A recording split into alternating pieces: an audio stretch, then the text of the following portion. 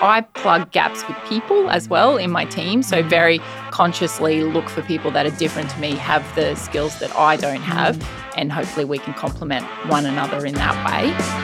Welcome to Building Doors.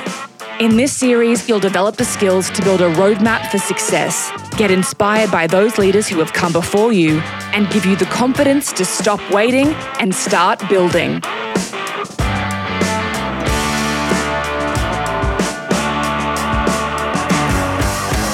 Welcome, Loren, to the Building Doors podcast. Thank you. I'm so excited to have you on. We've been talking to you a couple of months now, just trying to line something up in everyone's busy schedules.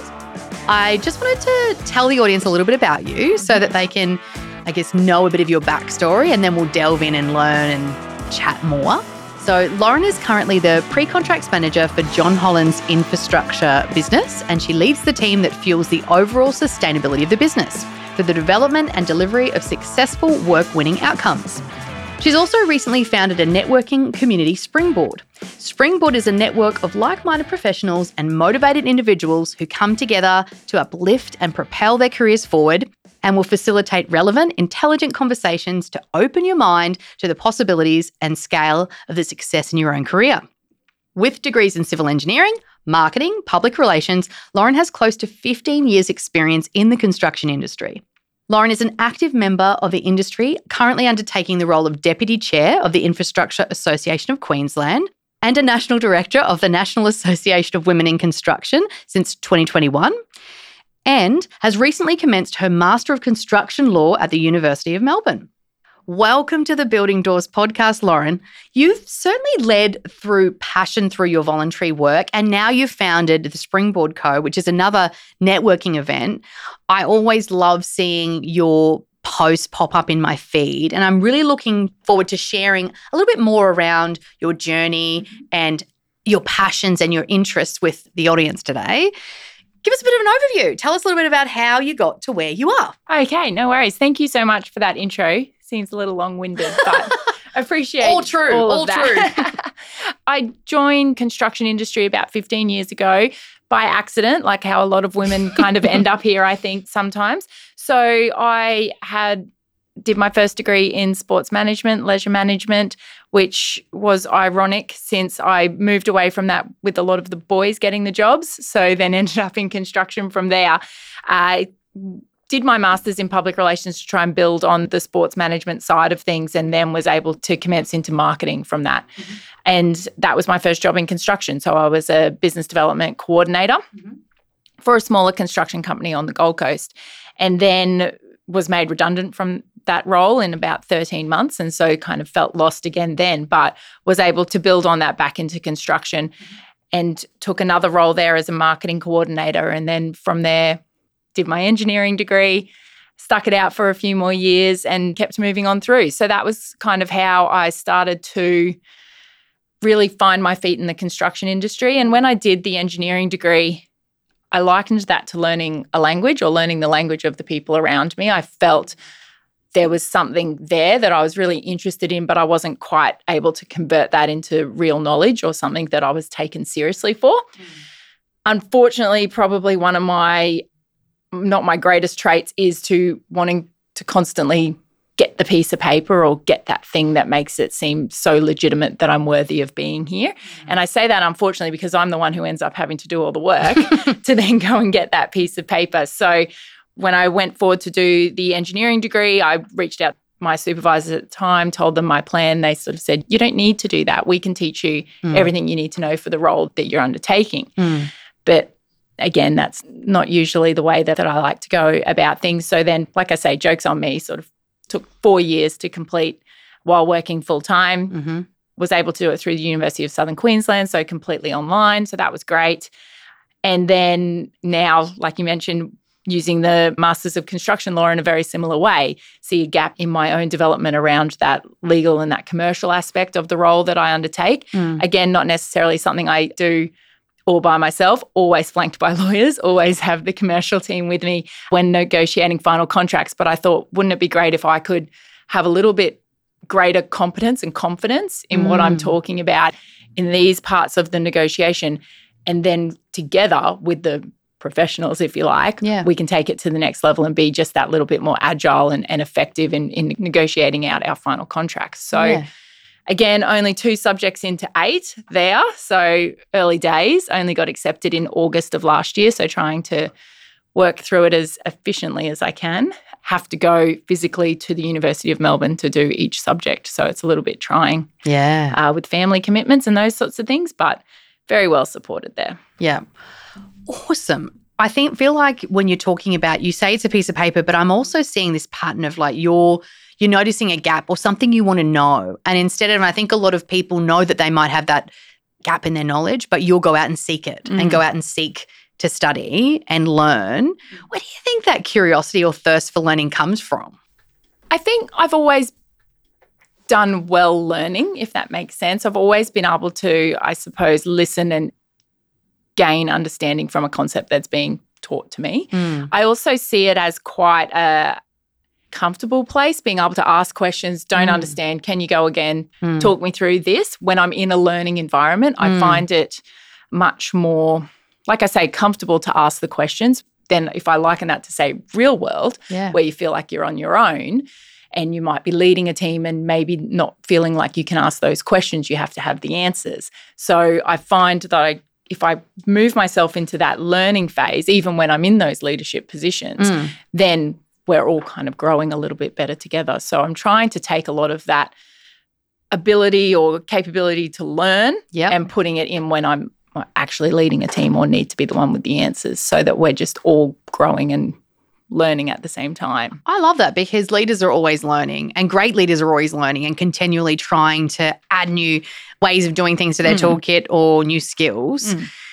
You've obviously been able to identify gaps, identify a career direction, and then study and help yourself get there. When you look at others, because obviously you would manage teams and lead teams as well. So when you look at people coming through the industry, what advice would you give around, building a career in this industry, in any industry really? How do they get that mindset? Or what advice would you give for someone wanting to build doors in their own life? It's that self-awareness of where your gaps are. So for me, I know I have other gaps that I am yet to plug. And even when you do feel like you've got the piece of paper or you have had a single experience or a handful of experiences, you're not the expert in whatever that thing might be. So I plug gaps with people as well in my team. So very consciously look for people that are different to me, have the skills that I don't have, and hopefully we can complement one another in that way. I've got a lot of really senior people in my teams that have a lot more experience in the industry than I do. And it's just the way that we've worked out that we're in the structure we're in. But it isn't that kind of leader role, if you like. It's not like I'm the boss, but it kind of is on paper, but they know the role that they play for me in my job and what I do, and vice versa for them. So it's constantly that environment of, as a team, what are we going to get done this year or this month or just today?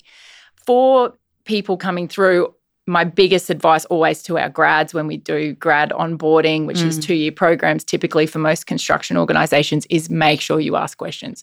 No one actually expects you to know anything. We all know when we left uni, we knew nothing compared to what you actually learn when you're on the job for years and years and years. So you will just stuff up if you pretend to know everything, and you'll probably make a huge problem for yourselves and everybody around you. And you just need to be that sponge. You need to be asking lots of questions, taking it all on board. A lot of people give the advice of you should say yes to all the opportunities. So when you talk about the doors, just keep walking through them all. Don't know that that's 100% always the right way for every person. There'll be some people that do that quite successfully and others that might get themselves into a situation that they're not actually comfortable and burn themselves out, or maybe even worse, leave the industry, which we certainly don't want. So I find that acting curious, being at the level that you're meant to be at and owning that is the safest place for you to learn. And like I said, I get comfort in that learning environment. And if you can really open it up to everyone and say, hey, just ask. The whole no dumb questions thing that everybody says and no one really believes, it's absolutely true. Yeah. Because the amount of times I've asked a question, someone else has gone, someone more senior than me, I was just about to say that, or I have no idea. And we're this industry of acronyms, No one knows what most of them mean. They're like, I can't remember the A, but the first two letters are something like this. It's either association or Australia. That's genuinely real-life conversations I've been in. I think you had an acronym before we started, and I was like, Loren, what's that acronym? And I was like, let me just check. I think it's good to ask the questions, and I think it's great that you talk about not needing to know everything. And I think there's something about being an inclusive leader and being able to allow people the ability to fail or not know and give it a crack or ask the questions and not have that fear of having to pretend they know everything before they do, especially grads. Absolutely. And then even what I'm also seeing is a lot of grads asking some pretty hard questions that the leaders even find themselves questioning what that response would be or why is it we do it this way? Perhaps there is a smarter way. We're quite a slow evolving industry in construction. I always liken us with like a dinosaur, basically, and very difficult to change. And a lot of that comes because of risk, and it is hard to innovate on things that are of a physical nature in the sense of how we need infrastructure to perform and how, like I say, safety, risk, quality, all those sorts of things. We can't compromise on that. We can innovate around it, but not at the expense of it. So it is hard for us to shift into that mindset. But when you're being challenged by somebody who's 25, 30 years your junior in your experience of the project, of the industry, it is hard for a lot of people to take that challenge on from someone so young. And therefore, would that person be reluctant to give it in the first place? And I think probably yes. Yeah. But then you're demonstrating as well, I mean, with AI and so much technology advancement coming through, I think that is that need. And they talk about that reverse mentoring and things like there is that need for people that have been in industry for a long time to listen and take advice or ideas or insights from those generations coming through, which I think is really interesting too. And even thinking in infrastructure, construction, what does the future look like? How are we going to be using roads? How are we going to be using our assets in the future? And if younger people are telling us, I don't want a car, or I see myself only ever getting the bus, and these different mindsets from perhaps always wanting to have a car, always wanting to drive to work. I don't do public transport. This is a bit of a Brisbane thing. But now if we're listening to sort of the emerging professionals coming through, they're much greener thinking in the way that they want to go forward. And we as infrastructure and the people spending the money need to be considering how things are going to get used in the future. And if we're not listening to that next generation coming through, you'll miss it and we'll build the same thing we want. Yeah. No, very true. I really want to delve into a bit more around, I think teams and great teams is such a common theme in, I think it's in construction, but I think it's in businesses in general, in construction, in infrastructure, how to build a great team. And I think obviously you've talked a lot about them being comfortable asking questions and things like that. But I'm really interested in as well in what are the values you look for when you're building a team? Because everybody going in that one direction, it's a tricky thing to get right as well. So tell us more around when you're building a team yourself, you strike me as someone that's very curious in nature, you've got that thirst for learning and things like that. I'd love to know when you're building a team, what do you look for? I think my biggest thing is obviously skill set, because I was talking before about we need to ensure we have all the gaps plugged. So there's that aspect. But really because of the changing face of, I suppose, infrastructure and how we work in business life in general, empathy for another person's life, if that makes sense. So empathy for what their home life looks like, empathy for the way they work each day. Are they a morning person? Do they have to go for a walk at lunch? Do we see them working till later in the evening because that's when they're on, if you like. Yeah. And can we be much more receptive to the ways different people work? And the only way I can describe that is this empathy. So you might have myself with a young family and what that means for me. So that's probably generally drop-offs and we'd split that 50-50 with my husband, but we can do after-school care. So the afternoon is okay, but I'm a morning person. I get up really early and I like to punch out a lot of work there too. But what I do is I set all those emails on a timer that releases them at 7, 8 o'clock in the morning because I don't want to ruin anyone's morning with my email about what's up next when they're just trying to have their breakfast. So it's that empathy in working when works for you, but then not enforcing that on others for what works with them. But also not just about work times, but what might be going on in their life. Also, a lot of construction people, or the type of people that we have in construction, very private as well. Mm-hmm. You don't get a lot of oversharers like me. And that even my oversharing to some people are like, I'm like, you don't have to tell me this stuff back. And one of the guys in my team is like, yeah, I'm never sharing that back. And I'm like, that's fine. And I've worked with bosses for 10 years. I've never known the names of their kids because they just don't offer that. I could ask and they would tell me, and they probably have. But because we don't then continually talk about that, you've just got to respect all those different boundaries that people put in place for themselves and what work is to them. Because the work-life balance is different. Some people might appear to have your version of poor work-life balance, but they probably think the same about you. So you need to not enforce your own, I guess, home values on everybody else and leaving that open. Yeah. So that's probably one of the key ones for me, making sure that we can gel as a team in that home life space, if that makes sense, without forcing yourself on other people. But the skills gap is important, and then you need to have respect for each other and whatever's going on day to day. I think it's interesting that you talk about as well, and I think this delves into flexibility as well, that it is a different solution for everybody. Some people are really happy working really long hours and they don't really have a reason that they want to go home, and they just love that and would prefer to do that, but then not be bothered at night or on the weekends. Yes. Other people might want to jump on a Sunday and do a couple of hours in the afternoon because they have kids' hobbies.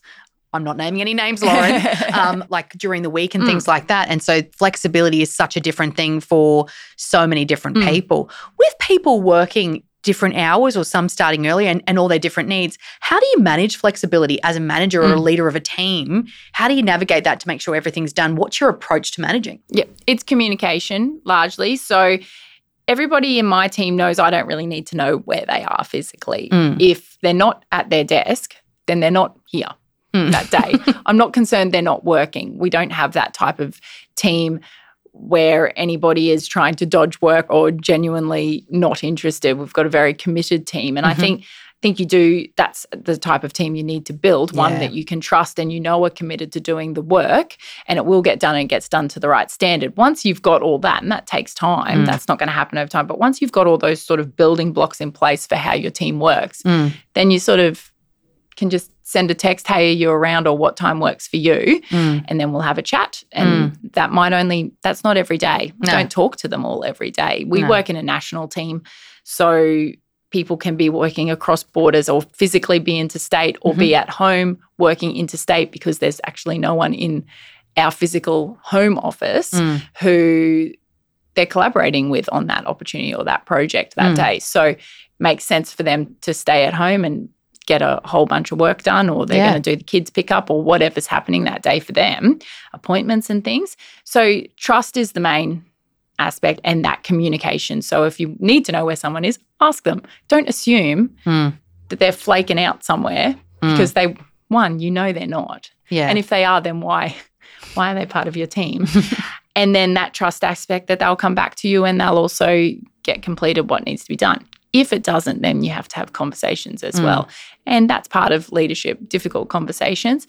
And you'll probably receive some feedback on how you maybe didn't support them as well as you could have in their view as well. So you need to reciprocate that conversation and feel like it can come back to you as well. And you might get a mirror held up to how things could go better from a leadership perspective. So I always try to think, I suppose, the other side of the conversation, if you're coming into having to have a difficult conversation or if you think a conversation is really positive, all sides of the story see it this way and prepare yourself so that you can have a meaningful conversation with somebody who's important to your team. I want to talk more about that approach to management as well, because a lot of the comments you get now, and I'm really curious to explore it a bit with you, is what about the people coming through with that experience? What about the people that need the mentoring and don't have experience? And I know that there are a lot of clients just looking to juggle flexibility and managing people with more of an outcomes approach and going, we trust you, you can do your job. But then also imparting knowledge to the people that maybe they don't have competence yet in the job to know everything, but they've got to get that information. So what advice would you give to someone, because you're managing remote teams, right? And you'd have varied levels of experience. How do you still encourage that mentoring and training as well? I think for some people what works well is set check-ins, if that makes sense. You know you're going to have me for an hour on a Monday morning. therefore, that might help you to focus what you're going to get done on the Thursday and the Friday, and then we'll catch up on Monday and we'll talk about what's going to happen on Tuesday and Wednesday. Yep. And then we can keep going in a bit of a rhythm like that, and perhaps some will want more or less. Yeah. I've got people in my team who have requested weekly meeting and it works really well for them and how they like to set up their week, and others that are like, I'll call you if I've got a problem. And I'm like, that's perfect. Until that person calls me and I'm like, oh gosh, he's got a problem. I don't want to answer it right now.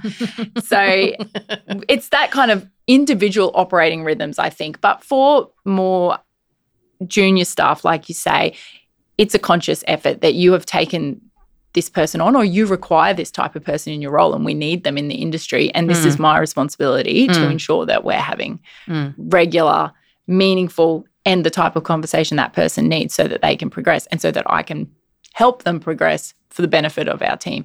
You can't set and forget somebody that is trying to grow and somebody that you want to grow into the industry. That's just a conscious effort. That will be a different rhythm for that person, and it will be much more hands-on. It will be maybe a little bit old school being like 3 years ago before we really had our heads around how all this flexibility works a little bit more. But then those people, and I always have found this with grads over the last even 10 years, the working from home and the autonomy and that sort of level of trust that they also want from you, because they see it happening at a management level. They expect to get a certain level of autonomy as well. Yeah. So then you need, as the leader, you have to have the foresight to set them up so then they can go and do something for a week, 2 weeks, whatever that might be. And you need to give them a little bit of rope as well.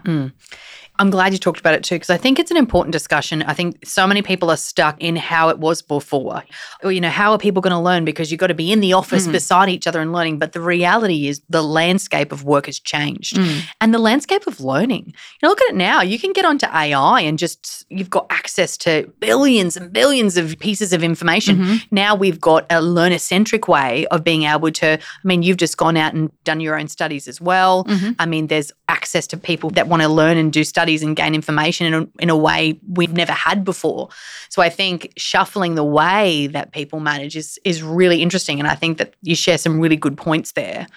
One thing I want to talk about as well is the community, because one thing I've always loved about you is you create this sense of community, and you do it through NOIC, and you've done it now through the next, I'm very excited about Springboard. So I really want to hear more around your vision for this, because I think you're amazing. You're doing your work, and we all know juggling work and parenting, it is challenging for mums and dads, all of us, and then studying as well, and then now this. So tell us more about this community you're creating. So I guess what happened about a year, maybe it's 2 years ago now, I kind of ramped it up on the social media, like you mentioned about my posts and things. And that's waxed and waned a little bit over the last sort of 6 months as well. But what I found is a lot of people were asking me, how are you getting all of these things done? Or why do you do what you do?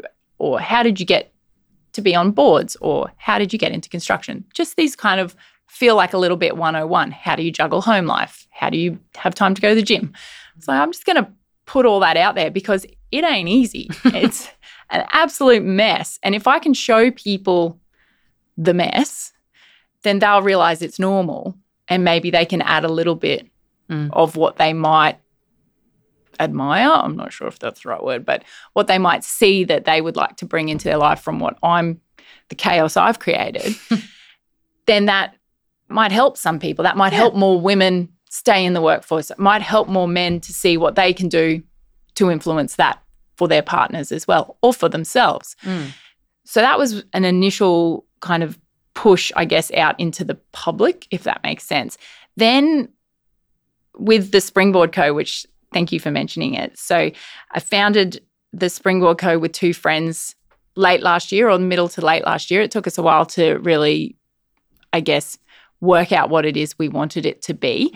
But the way it started for me is I was driving to work one day and I thought to myself, really want to ramp it up. I really want to make this year epic. And this is something I always G myself up about, this kind of stuff. Put you in the car, G yourself. I've got this. What song? Do you have a song playing? Well, normally I'll have the radio off. Okay. And I haven't even realized it's off because my mind's going so crazy. And I'm like, you're a loser. You're just sitting in a quiet car here and you've come up with this whole entire It's like Tony idea. Robbins is in your head, like, just cheering you on. And the other place is in the shower. I'll often emerge from the shower and be like, that's exactly how I'm going to play that meeting today.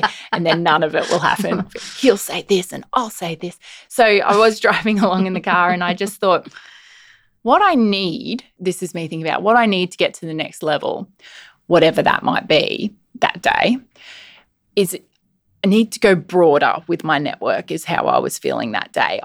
There's a lot of really cool people out there doing really cool stuff. The same sort of concept that I felt like I might have been able to offer others that were asking me how, was trying to think about who do the people I want to know how from? How did they do that? And then I coupled that with the theory of when you hear someone explain to you, this is what I did, or here's how this isn't it, but here's how I made my first $1 million, or here's how I bought 3 houses, or something like that. When you hear those kind of self-help things, like, say you were actually in close proximity to that person telling you that story and you had 10 minutes to follow up questions with them. How would you leave that room? And I think I would leave that room going, I could do those 10 things, but more how they relate to me. So, okay, she did this and that was her goal. My goal's over here. I could probably take 3 of those 10 things and employ them tomorrow. And then what would that do for me? I'm like, but I need to go meet that person.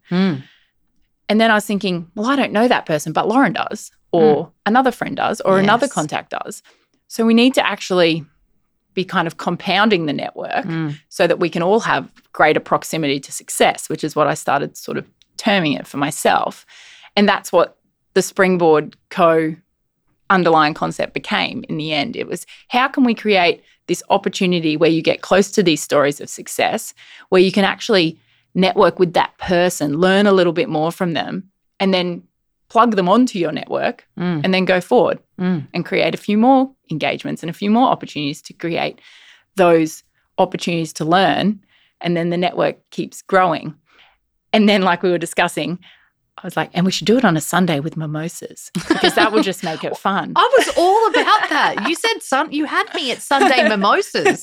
Nana's already on call. I couldn't call Nana quick enough. I'm like, Nan, you're up. That was I'm like, if I do it Sunday, I just feel like it gives it a little shift. It might give it that more a friendlier vibe where you can actually build that meaningful relationship with a person that's now, and then this is where this term came from, is now your mate. And so they're your mimosa mate. And so we're just going to collect all these mimosa mates and we're going to share our stories of success together and just keep on growing and springboard ourselves to the next level. I love it. I was a huge fan as soon as you told me about it because I thought as well, and I love that it's on a Sunday because, and we were talking about this previously, it can be hard. I mean, I've got children that like to do every hobby that you can think of. My son's playing the cello. I am the mother. The cello. Yep. I'm the mother at 35 degrees carting this damn cello to and from school. And the parents all like, nod at me like, yeah. He's taken up the cello. It's like, yes, basketball, cello, yeah. And then drama, we're doing that too. So I think when you've got a full week, it's so nice to do something. And I think people need to give themselves permission because as much as networking is fantastic for your business, it's really good for your own personal growth too. Because sometimes you have, and I love my friends, but you have the same friends forever. It's great to establish new other connections because every different connection adds something different to your life. Exactly. New way of thinking, and new networks that you might not have been exposed to. So, and I think that's so great to hear because what I found when I try to articulate the springboard concept, somebody picks up a different part of that they realise might work for them or will probably help them do something they haven't always been able to go to the Thursday night networking drinks or the breakfast or whatever it might be. Yeah, this is different. It is on a weekend, but it will create a different feel in the room. And probably what I'm hoping for is that different level of connectivity. It's more on that casual level. Yeah. But we're going to be talking about some really great conversations, some really intelligent, smart people that we'll bring to the room. That's our job as Springboard. We'll bring them to the room and they'll become part of our network. And that's almost the commitment we're going to ask our speakers and our keynote addresses to do is you're now in this network. Yeah. This is the deal. If somebody reaches out to you from this, especially when we move to our smaller, which will be our signature events of the actual boardroom brunches. Yeah. this is now your network that you've committed to letting you in, and we're going to let you into our network as well. And then that's how together we'll all grow throughout the Love it. business world. I think it's a great idea. I didn't even think of singing this whole thing. Gosh. We could have sung the whole episode. We've really missed a trick there. We're going again, Gil. Yeah. How about we wrap it? We'll wrap it. No, I wanted to talk to you as well around just a little bit more, because we've touched on mentoring a little bit, or more creating a community, but I'm also interested in talking about mentors, because I think that it seems to me, and I've had a lot of people lately asking me, who should I have as a mentor? How do you get a mentor and all that sort of stuff? I was like, whoa, that's a big question. How about I ask that on the podcast? Yeah. So tell, I guess, the audience a little bit around mentoring, and I'm sure you mentor people and you've had people mentor you, but some of the pivotal mentors you've had in your life and people that have impacted you in different ways. Probably never really had that formal senior mentor, if you like. I've had a lot of people influence me, my thinking, my career over the last 15 years. But never have I really made that single connection of this person that I'll call with every big life decision. It's probably a horses for courses kind of thing for me. There's certainly people that I would always talk to before big change or trying to navigate a few different little things. And I've got a few going on at the moment career-wise that I'm trying to just understand what's the best path for me and what does that look like. And there'll be probably 2 or 3 people that I'll have some pretty open conversations with over the next few weeks to just get their opinions. But they're not all professional people. Like I talk to my brother-in-law about certain things. My husband is a big part of every decision that I make, obviously, because we try to live this life of 50-50 parenting with 2 crazy kids, and I'm a little bit crazy. So it is hard, and there's a lot of communication that has to go on there. And when you think you're going to be asking that difficult question, should I do this? Because it could mean X, Y, and Z for us. Yeah. Now, but then this in the future, but maybe only this. Like the hard part I can guarantee. It's the good bit that's to come that may or may not happen. So need to have those conversations. But I think for me, I always talk about my parents teach me a lot about the work ethic that they brought to us and how hard they worked to give us what we want. But really the things that drive me, I have those key conversations with those senior people that I found through work, and some I reached out to like a crazy person and asked if we could have coffee and catch up, and I still can't believe they take my call. And then the others is watching my kids, understanding what's important to me. And generally, I think I'm just trying to develop happiness or consistent happiness within our life, and what does that look like? And that's how I make all my decisions. So sometimes I talk about looking to my future self as my mentor. So where do I want to be? And how do I then think that got built up? But that's a complex way of doing it as well. I do like that. Yes, I think about future Loren, and if she looks a certain way or is achieving certain things, how did we get there? And if you take this fork in the road now that I was talking about before, to be super cryptic, I'm with you. What does she look like, and how does she behave right now? And so I think about her a lot. I like to think about her like old granny in a robe, super relaxed. And I'm like, how did she get there and what happened there? So really, I've probably done more mentoring than I have been the mentee, if that makes sense. I love the future self thing, because that's a big thing, because, you know, they talk about the power of visualization of going, if you see yourself there, and then if you see yourself, if you're using that future self as a way of, as a guidepost, then you can kind of know what to say yes and what to say no to. Does this take me closer to the version of the future self that I want to be? Yeah. Or is it going to take me further away, depending on whether I say yes or no to that? So I think it's a powerful thing, especially for women in construction, or probably in many other industries, where you can't actually see that person that looks like you. You can't see that person that did what you did or is wanting to do what you're doing. Yes. They look a little bit different. There's a lot of people that are close, if that makes sense, and that would be for everyone. That's just not women in a male-dominated area kind of thing. There's lots of people that can't see themselves. Yeah. And that's why you've got to think, well, not I'm on my own here. I'm on my own to achieve what I need, but let's just ask for some help along the way. And that's where I think just that really broad network of different types of people, then you have to do the work yourself to draw little nuggets out of all of these people you trust and look up to and admire, but then mold it into what that would actually be for you and use that. I love that, because you can't always – so there's this idea with mentoring that it's somebody pulling you along with them, right? And then there's this idea that you have this person that you aspire to and you go, that's what I – what if that person isn't there? What if you're doing something that someone hasn't done before? What if you're in an – and I felt like this too. If you're in an industry and you look around, you're like, I want to do it differently, then that means you can't look to somebody else to go, that's the pathway I want to have. You have to go, I've got all this knowledge around me. What pathway do I want to create for my future self? That's it. And that's why it's kind of, you can't just be someone else. You don't just want to go and do exactly what that person did because I want to be that job. Because inevitably you'll misstep or you'll do something different to that person. You're always going to be your version of that.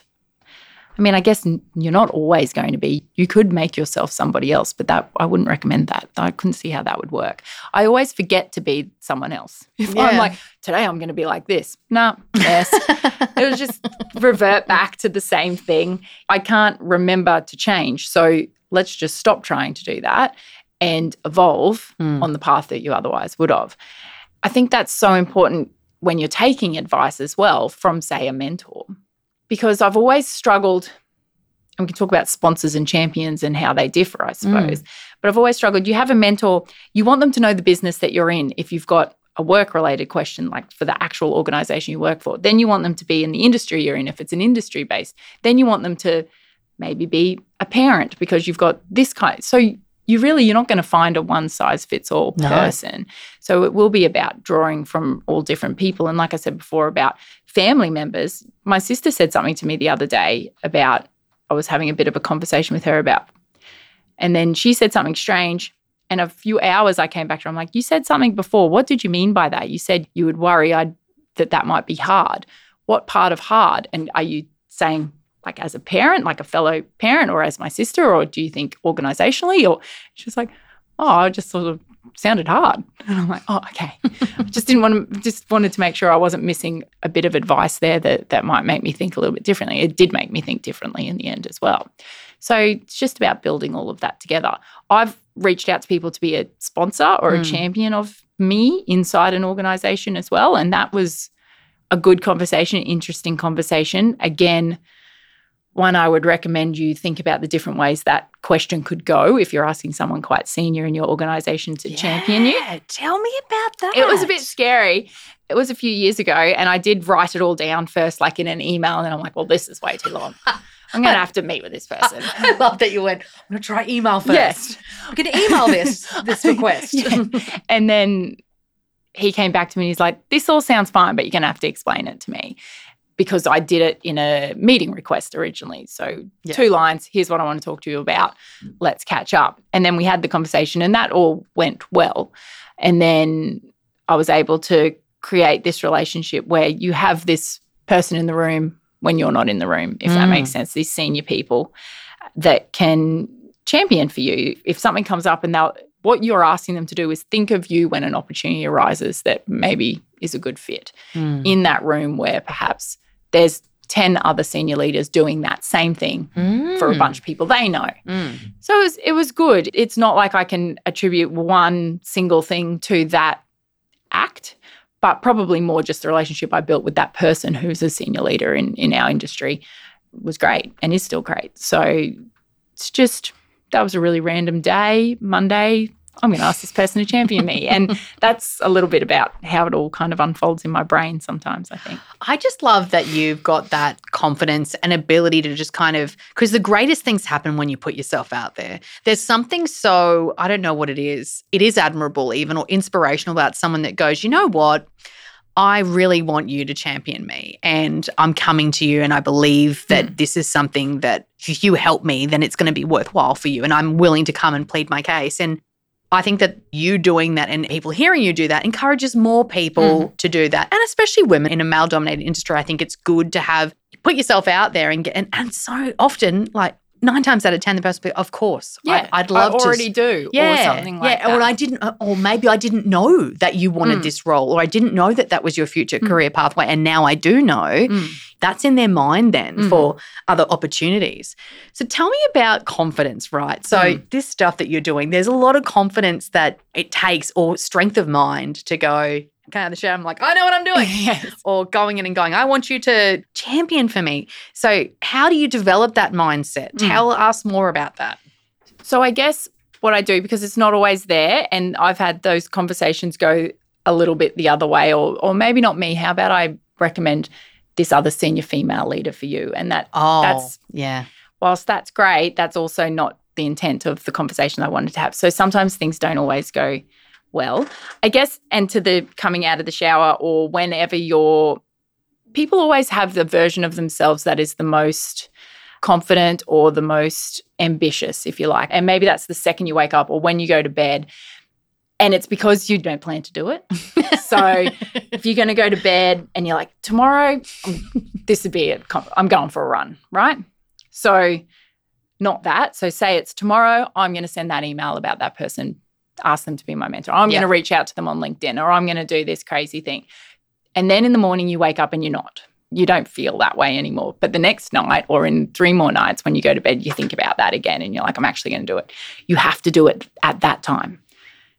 When you feel that confidence or when you feel that ambition and you're like, I'm going to do it tomorrow, don't do it tomorrow. Do it right then while you're feeling it. Yes. And so this is sort of me with my delayed emails. So I wake up early, like a crazy person, at 3 o'clock. And I'll do emails for 2 hours, send them all at 7. But that's like my real today I'm going to be amazing at this and I'm going to do all these things. And I send them all. And maybe 8 o'clock Loren doesn't really feel as confident as 3 a.m. Loren was, because I'm like killing the day. I'm up before everyone. Like, look at me. And then by 8 o'clock, I'm like, it's like my 12. I've lost it. But those emails have gone because ambitious Loren sent them. So there's got to be some way of harnessing the ambitious you and forcing it on the sluggish you, if you like. And then even sort of today, wake up this morning. So this is the hardest part about being ambitious or confident or putting yourself out there, is when you don't feel those things. You're like, if I don't have that, if I don't have the drive for my career, and sometimes I feel like this, if I don't have my drive to go and network or to meet new people or to excel in something, then what have I got? That's like my whole shtick. That was my thing. And then I'm not feeling it today. Have I lost it? And you haven't. It's just, you can't stay high vibe all the time. No. I mean, I used to think I could, but then sometimes just the world will just knock the absolute wind out of you. And you're like, I'm low vibe. And you might be low vibe for a few days. So today, I literally got dressed for the gym, drove halfway there and turned around. Now, I've never done that before. Wow. But I was like, I am not feeling it today. If I don't turn around now, it's 5 o'clock on a Monday morning. This could last all week. Yes. So, and I was like, and I need to go see Loren today. I've got to do this podcast and I need to sound high vibe. And I'm feeling really not. Yeah. And so I just went home and I texted my husband, I'm like, just so you don't freak out, I'm on my way back because you're going to think someone's breaking into the house or something. And I knew I would beat myself up for doing that. But at the same time, actually, now that I'm talking about it, I feel like that was the right decision to make that morning, this morning. So because now I'm feeling really good having this conversation with you.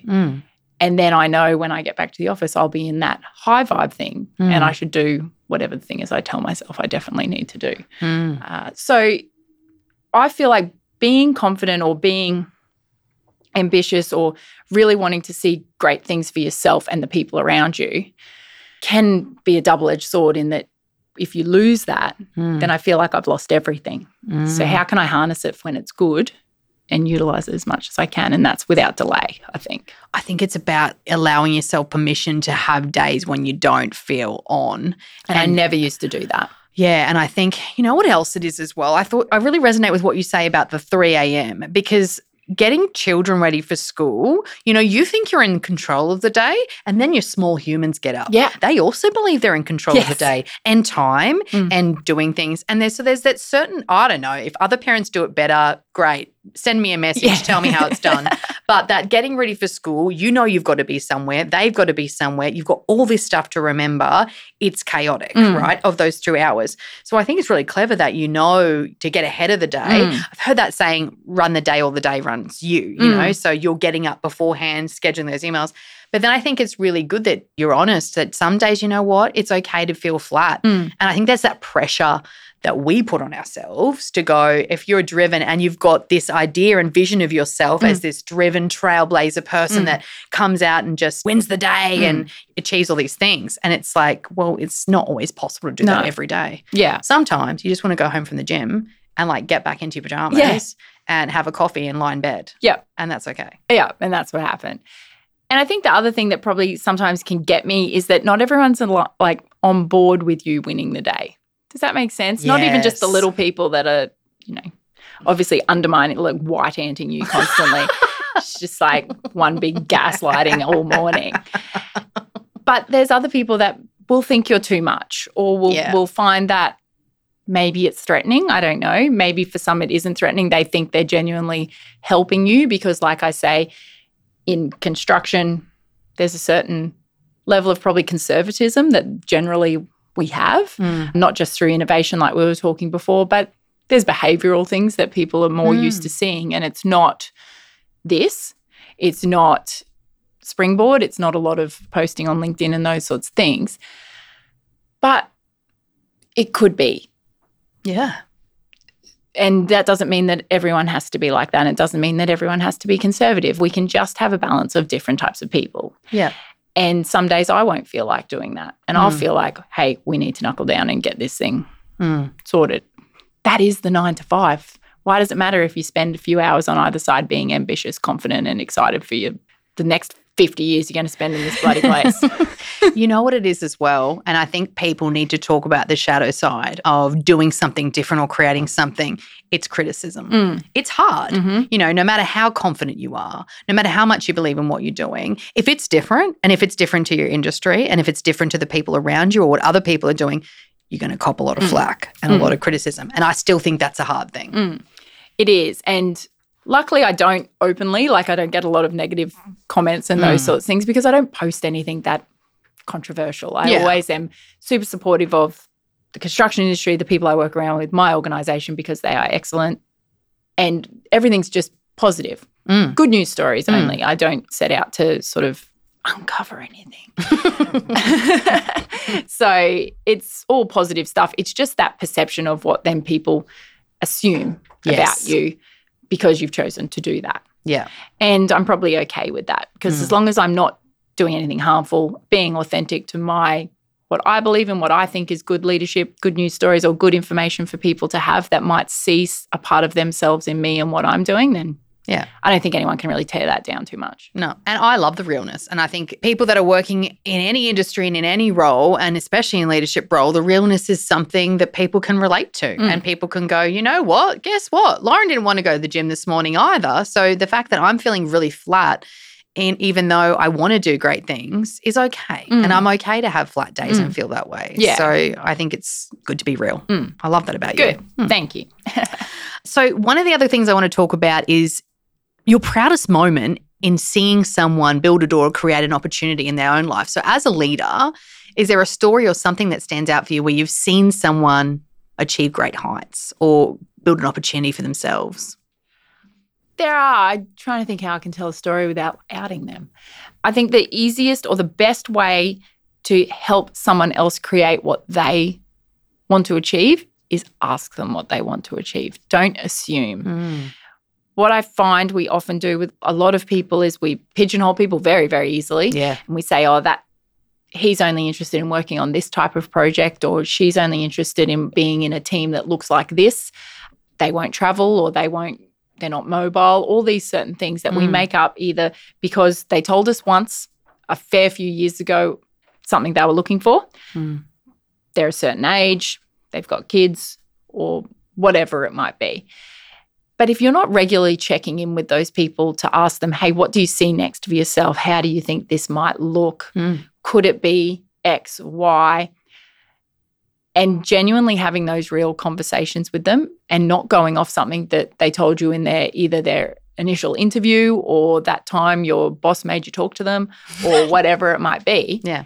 You're not going to help that person achieve anything and they will leave. Yes. Pretty much. Yeah. So like I said, I've got a team of all different capabilities and most of them have been in the industry longer than myself. So we have pretty open, genuine conversations about what do you see next for yourself?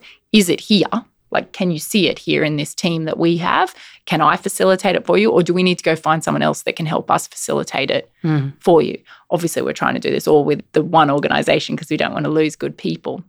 And everyone has a version of good inside of them. It's probably that they may be mismatched with the role that they're trying to do or the role changed around them and they didn't evolve with it as they maybe thought they would or you expected them to, and therefore now they're mismatched or they've outgrown or they haven't yet grown into. So you need to be having those conversations with them. And I've seen members of my team do really great things this year because they just said, hey, this is actually what I think it looks for me. And then we were in some ways lucky that opportunity came up and we could put that person directly into that role, and they're doing excellent things and it's doing great things for their brand internally and it will compound from there as long as we keep checking in with that person, because then again there'll be a shift around them that might not be, they might not still be building, and we want to make sure that everyone's still developing. So as long as you're having that conversation, and then one of my other things is people need to be actively telling people what they want. So yes, we need to go and ask, but you should also not wait to be asked. You need to make sure you're telling people of influence. It's kind of like a champion story. I'm always very conscious to ensure that my supervisors or people in positions of influence know what I want and how I can see them helping me to achieve that. And then you need to expect, like I say, always expect the other side of the conversation. They might give you feedback as to why that's not it for you now or ever. I would be hesitant to say that. But what does it look like? What do I need to plug? Where's the gap? How could it? Yeah. How do I get there? And make sure that those people are the people that can help you do it or introduce you to the people that can help you do it. And that's that two-way conversation about go and ask everyone what they want. Make sure people who can help you know what you want. Yep. And that's the door, right? Yep. Yep. Or many doors. Yep. I love it. I love it. I do want to ask you one more question before we go into Rocket Round, and it's an important one and it's the big one. What would you like to see change in the industry by the time you retire? What is the legacy you'd like to see?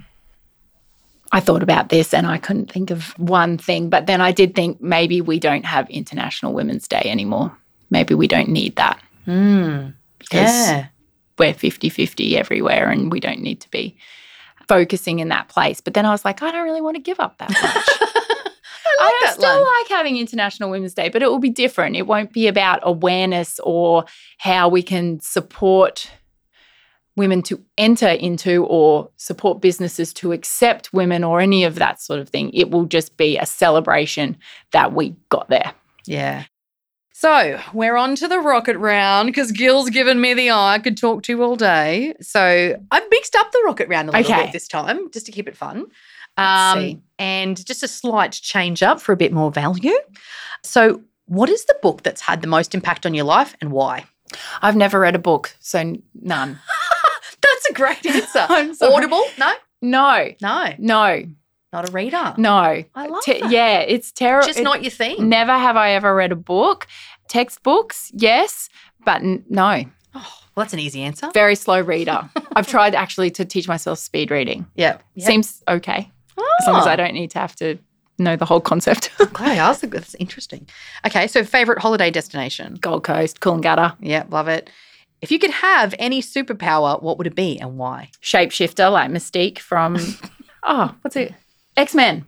Shapeshifter. But yeah, so she can become anyone. So I could look like you and walk into your office and I just think, I think not in a dodgy way, more from that empathy, putting yourself in somebody else's shoes way. Yeah, that's clever. I love that. And see how people respond to you in a different shape.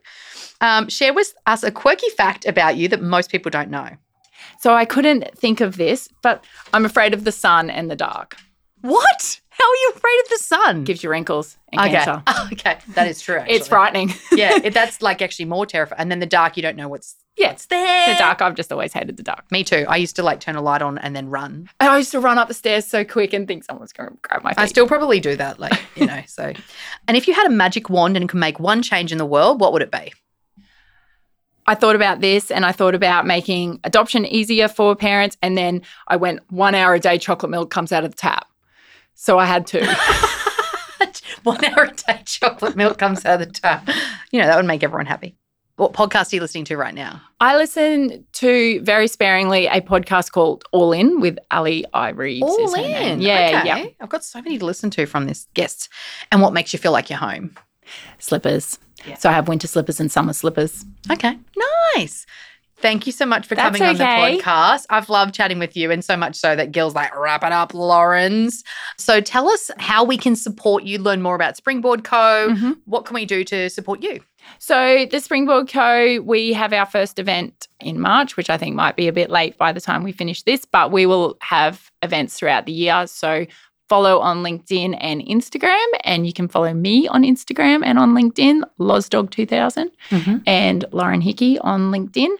That is the best way to support everything that I'm doing there. And please just reach out, like I said before, around creating that network and that opportunity to communicate with all different types of people. I'm always very responsive. If anyone wants to have a chat, I'm happy to. Yeah, I love it. Thank you so much for coming on the podcast. We will as well share and make sure the listeners can hear about your next event as well. Yes. So hopefully we can tie it into an episode and share your event and get you some more people to come on, because I think it's a great initiative. Perfect. Thank you so much. Thanks for having me. Thank you. Thanks for listening to Building Doors. If you've got comments or questions, send them to hello@buildingdoors.com.au. And remember to subscribe, rate and review. See you next time.